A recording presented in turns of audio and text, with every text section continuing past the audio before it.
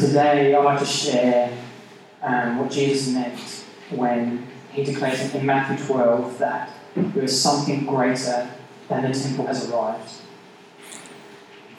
And when we think about the temple of God, there's so many things we can think about. We can think about how in the Jewish imagination the temple of God was a reflection of the Garden of Eden, and how it represented harmony with God and God's presence. And how Jesus came to restore that again. Or we could talk about how Paul conceives the temple of God as our body, and how we can worship him and it can be a sacrifice. But today I'd like to look at how the temple in the Jewish imagination was a place where heaven and earth met. And when we learn this, we learn the enormity and the profoundness of Jesus' statement when he says that something greater than the temple has arrived in himself. And so just to start, I would like to first describe how the Jews living in first century Israel in Jesus' time would have conceived of this temple and what it would have meant. And I'm just going to read an extract from a book by N.T. Wright. I'm sure many of you have heard of a theologian called Simply Jesus. And if you guys haven't read this is amazing. It's such a great book. Yes. N.T. Wright's got this amazing ability to take very complex and very dense issues and ideas, and he tackles the whole person of Jesus' meaning, and it's so accessible and so eye-opening. It's amazing. So I've been reading the last couple of months and I absolutely love it. And so I just want to read a quick extract from it, and it's basically him explaining much more succinctly than I can how first century Jews living at the time of Jesus would have conceived of the temple and the importance of it. And so in reference to the temple, N.T. Wright writes that it was the heart of everything. It was the holiest place on earth. It wasn't, as sacred buildings have been in other traditions, a retreat from the world. Instead, it was a bridgehead into the world. It was a sign that the Creator God was claiming the whole world back, claiming it back for himself, establishing his domain in the middle of it. In particular, it was the place where God himself had promised to come and live. This is where God's glory, his tabernacling presence, or his inhabiting presence, has come to rest. But God lived by definition in heaven.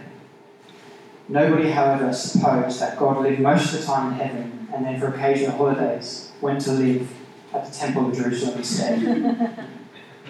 Somehow then the temple was not only the centre of the world, but it was literally the place where heaven and earth met.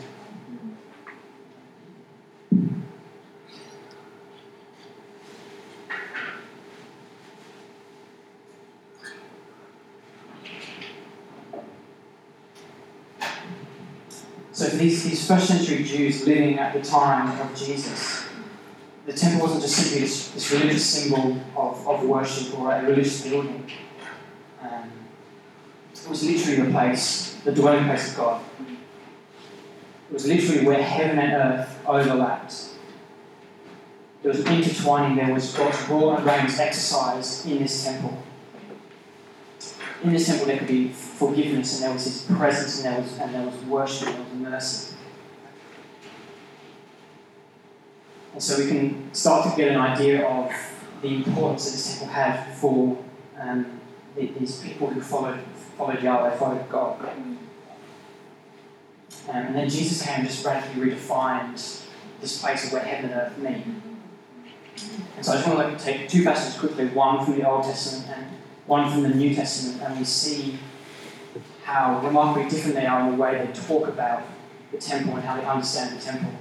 And I would suggest this because in the New Testament, Paul, we'll read, has figured out what Jesus is saying when he says that something greater than the temple has come.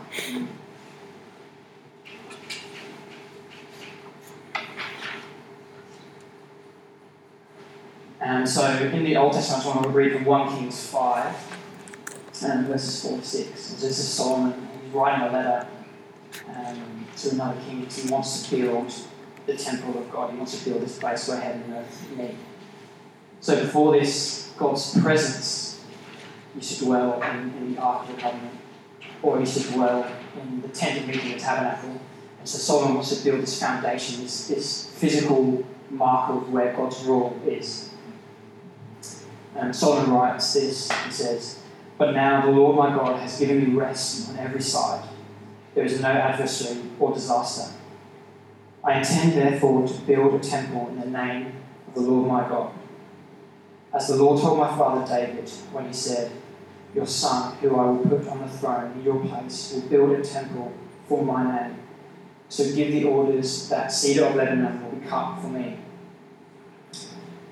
So Solomon has been commissioned to build this temple, to build this physical structure to represent where God's presence dwells on earth, where heaven and earth overlap and meet. And then I just want to take a New Testament verse in Acts 17. So this is Paul. This is after the time of Jesus. Jesus has done his ministry, he's died, he's risen again, he's ascended to heaven. And Paul is one of his first followers. And he's travelling around Athens and he's sharing the good news that God is amongst his people. God is at move amongst his people. And he says this in Acts 17:24. "The God who made the world and everything in it is the Lord of heaven and earth, and does not live in temples built by human hands." So what's going on here? Paul was an extremely religious and educated Jewish man, but he is saying something different to what he's read in the Old Testament. He describes himself as a Hebrew of Hebrews and a Pharisee in the way he keeps the law in Philippians. So he's someone who's steeped in the Jewish scriptures. He would have known this passage in Kings I read. Yet he's seen something more than this passage. And I would suggest that Paul has seen from Jesus' words and actions that this temple was merely a signpost to a greater reality. That the place where heaven and earth meet is within us. And that wherever the characteristics of the kingdom of God are, and is evident, that's this meeting place between heaven and earth, where there's people coming free, where there's mercy, and where there's forgiveness.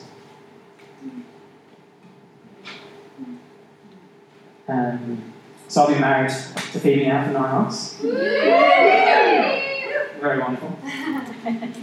And when Phoebe and I were dating, our lives overlapped a lot less than they do now.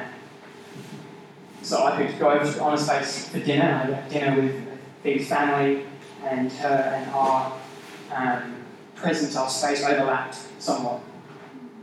Or we could go out on a date and we would be together and our spaces overlap there. But then I could go home and I could go into my place and my bed and I could play Xbox for as long as I wanted. It didn't matter.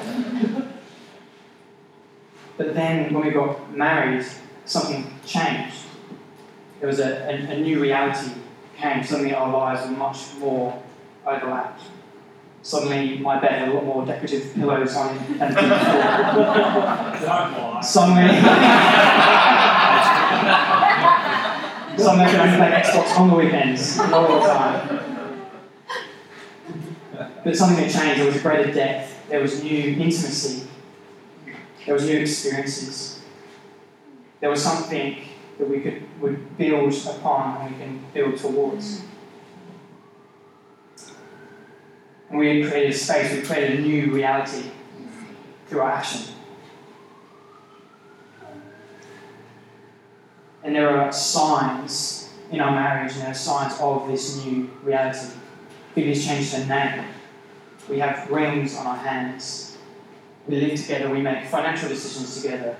We plan our lives together. So there is this evidence of that, the fact that we are married. And I don't lose my sense of self in the marriage, and nor does Phoebe. But there's something there that we can invite people into. There's something there that other people can experience and feel. I was just this new reality that's been created. There's much more I could share about today, but I think what I want to get out of that analogy is that before we were married, there was less overlap in our lives. When we were married, there was much more overlap, and there were signs of evidence of this new reality that we had created.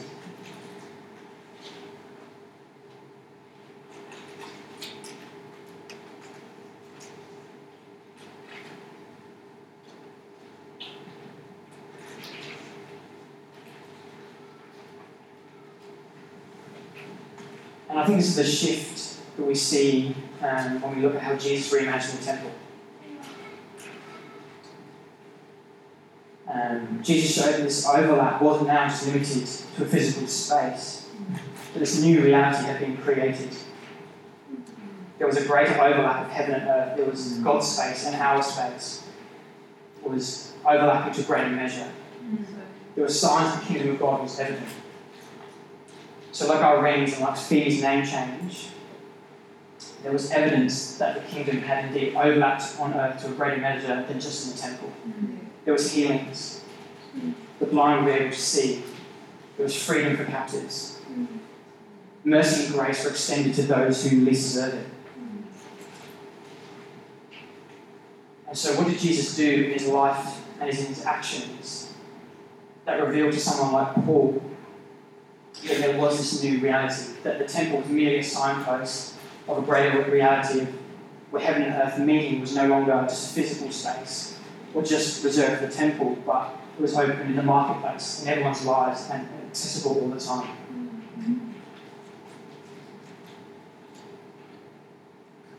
So Jesus travelled around and he was declaring the good news. That's what we hear Jesus say. He says, the kingdom of God is near. He says, repent. So change the way we think, for the kingdom of God is near.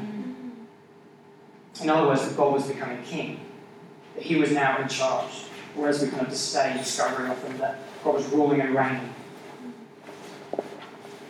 Jesus was establishing God's long-awaited kingdom on earth of freedom and peace. Jesus was bringing heaven's will on earth. And he would demonstrate this through healings, through extending grace, through showing mercy, through forgiveness.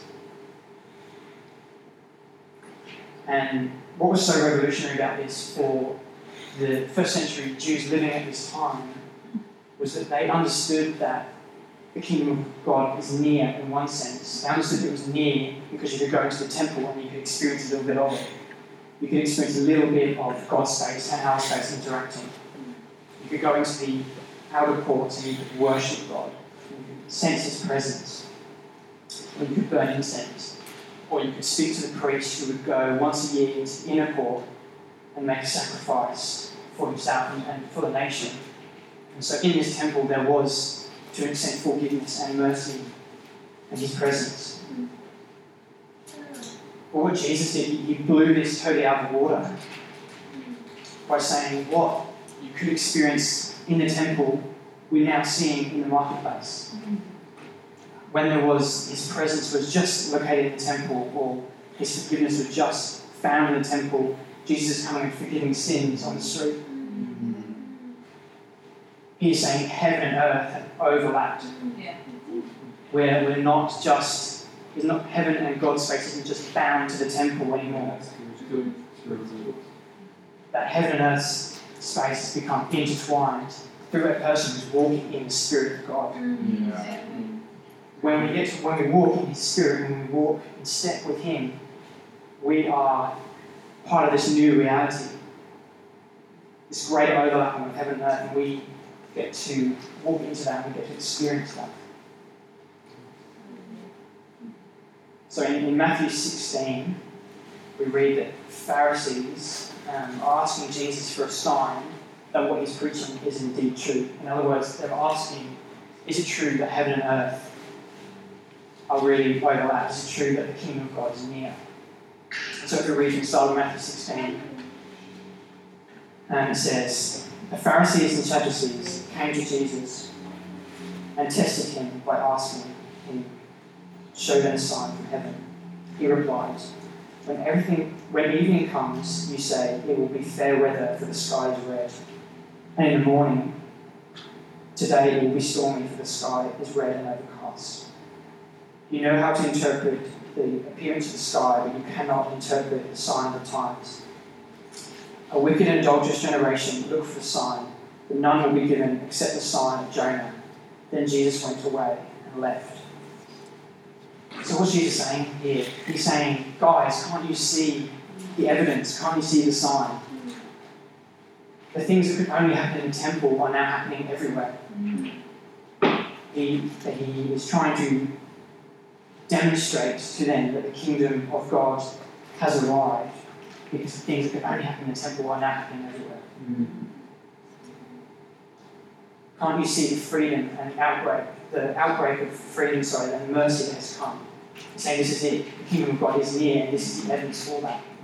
Just in the same way the evidence that me and Phoebe are married is in our rings, and in fact we live together, in fact Phoebe has changed her name, there's evidence that the kingdom of God is near because Jesus is walking in miracles, he's healing the sick, and he's setting people free. And that's the great invitation of Jesus, isn't it? The great invitation of Jesus is follow me. So we get to follow him in this great dance of unity between heaven and earth overlapping. We get to reveal this reality, this new reality. We have the privilege to reveal that it's true. We get to show that in our lives. We get to produce that evidence in our lives. So we get to extend kindness, and we get to extend grace and mercy and compassion to those around us. We get to demonstrate that we are free to live under this new kingdom, under this new overlap of heaven and earth. And ultimately we see in Paul the reason why he professes that God no longer dwells in the temple, but built by men, but he is seen everywhere through the actions of people who follow Jesus. We see that because he has tracked the actions and the life of Jesus. He's seen that in his life. And I think Hebrews 9 demonstrates this really well. And so I'm going to read just from the Passion Translation. I won't read the whole thing, but I'll read a fair chunk through it because I think it just sums up this whole idea of the temple being a sign to a greater reality. And yes, this is from the Passion Translation, Hebrews 9.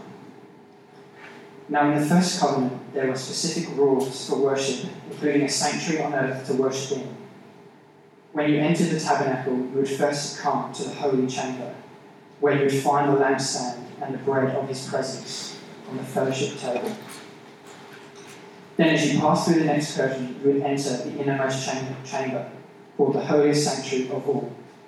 It contained the golden altar of incense and the ark of covenant mercy, which was a wooden box, covered entirely of gold.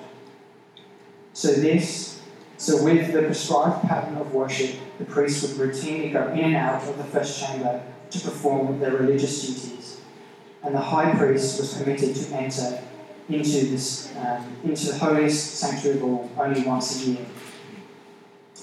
Now, the Holy Spirit uses the symbol of this pattern of worship to reveal that the perfect way of holiness has not yet been unveiled. For as long as the tabernacle stood, there was an illustration that pointed to our present time of fulfillment. For this old pattern of worship was a matter of external rules and rituals concerning food and drink, ceremonial washing, which was imposed upon us until the appointed time of heart restoration had arrived. But now the Anointed One has become King of every wonderful thing that has come.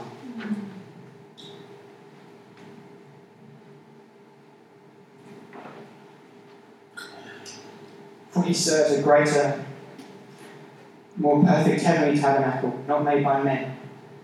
And he alone has made our salvation secure forever, and he has redeemed us forevermore. So Jesus is the one who has enacted a new covenant with a new relationship with God, so that those who accept the invitation will receive the eternal inheritance that he's promised. I just think that's an amazing, poetical way of explaining what I've just been speaking about. You see, Paul has totally trapped Jesus' movement and Jesus' language the whole time, because both of them will be so well aware of the Jewish scriptures. That Jesus' language was so intentional about talking about something greater than the temple had arrived. That Paul realised that this must mean that heaven and earth have overlapped to a greater measure, that it's no longer located just in a physical building, it's outgrown to the marketplace.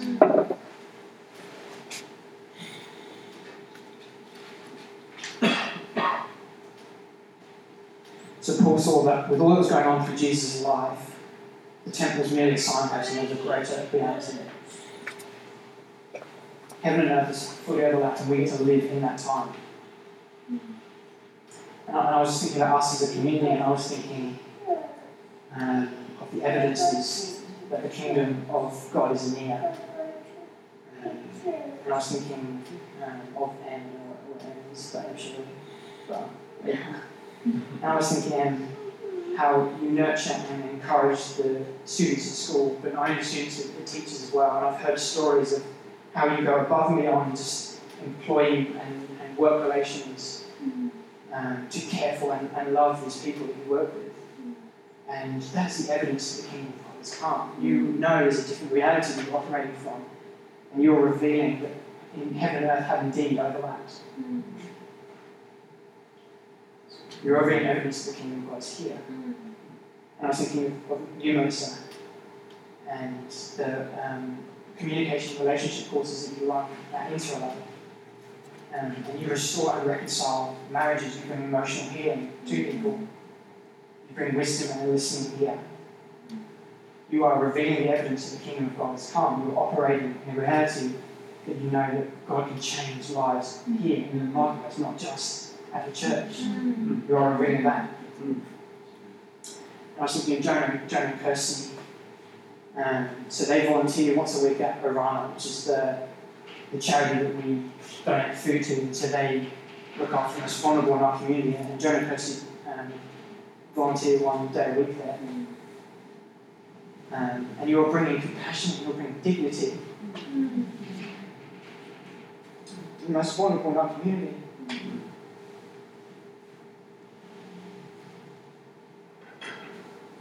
You're revealing that the kingdom of God is here. You're revealing that we're working in a new reality that we get to walk into. You're revealing that heaven and earth have indeed overlapped. And these are just the stories like I hear about and I know about because I know these people and I talk to them, and I know there's many of you guys that do this with friends and family, with parents and kids. And it's just an amazing opportunity for us to rethink how we view how God operates. He isn't bound to the church. He isn't bound to these four walls. He can operate in such diverse manners, and all he's looking for is willing hands and feet who know the fact that heaven and earth have overlapped, who know that the kingdom of God is near.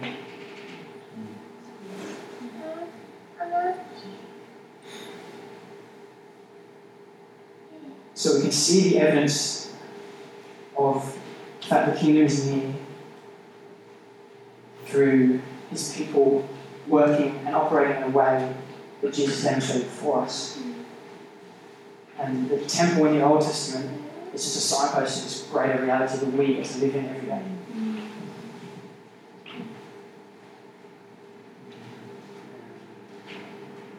Would you say?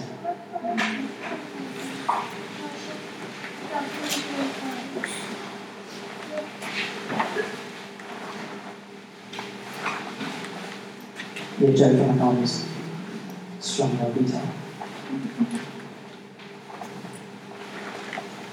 I just realised as well his presence and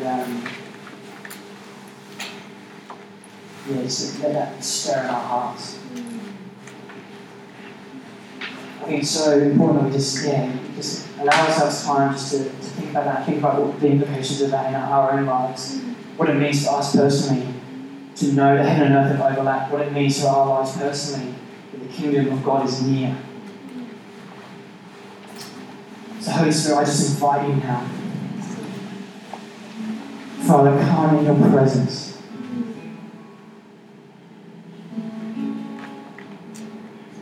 Lord, we ask you to come and mold and shape our hearts.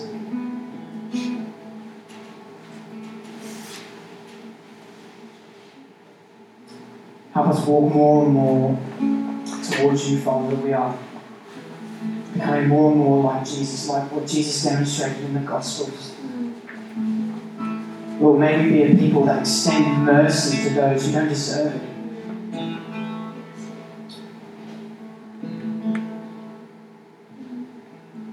To be people who bring compassion. Let's be known as people who love well, who bring freedom, who bring grace, who bring understanding, who bring wisdom. These are all the things we are called to step into because we know that heaven and earth have overlap. We know that the kingdom of God is near. Come into our hearts now. Just speak to us now.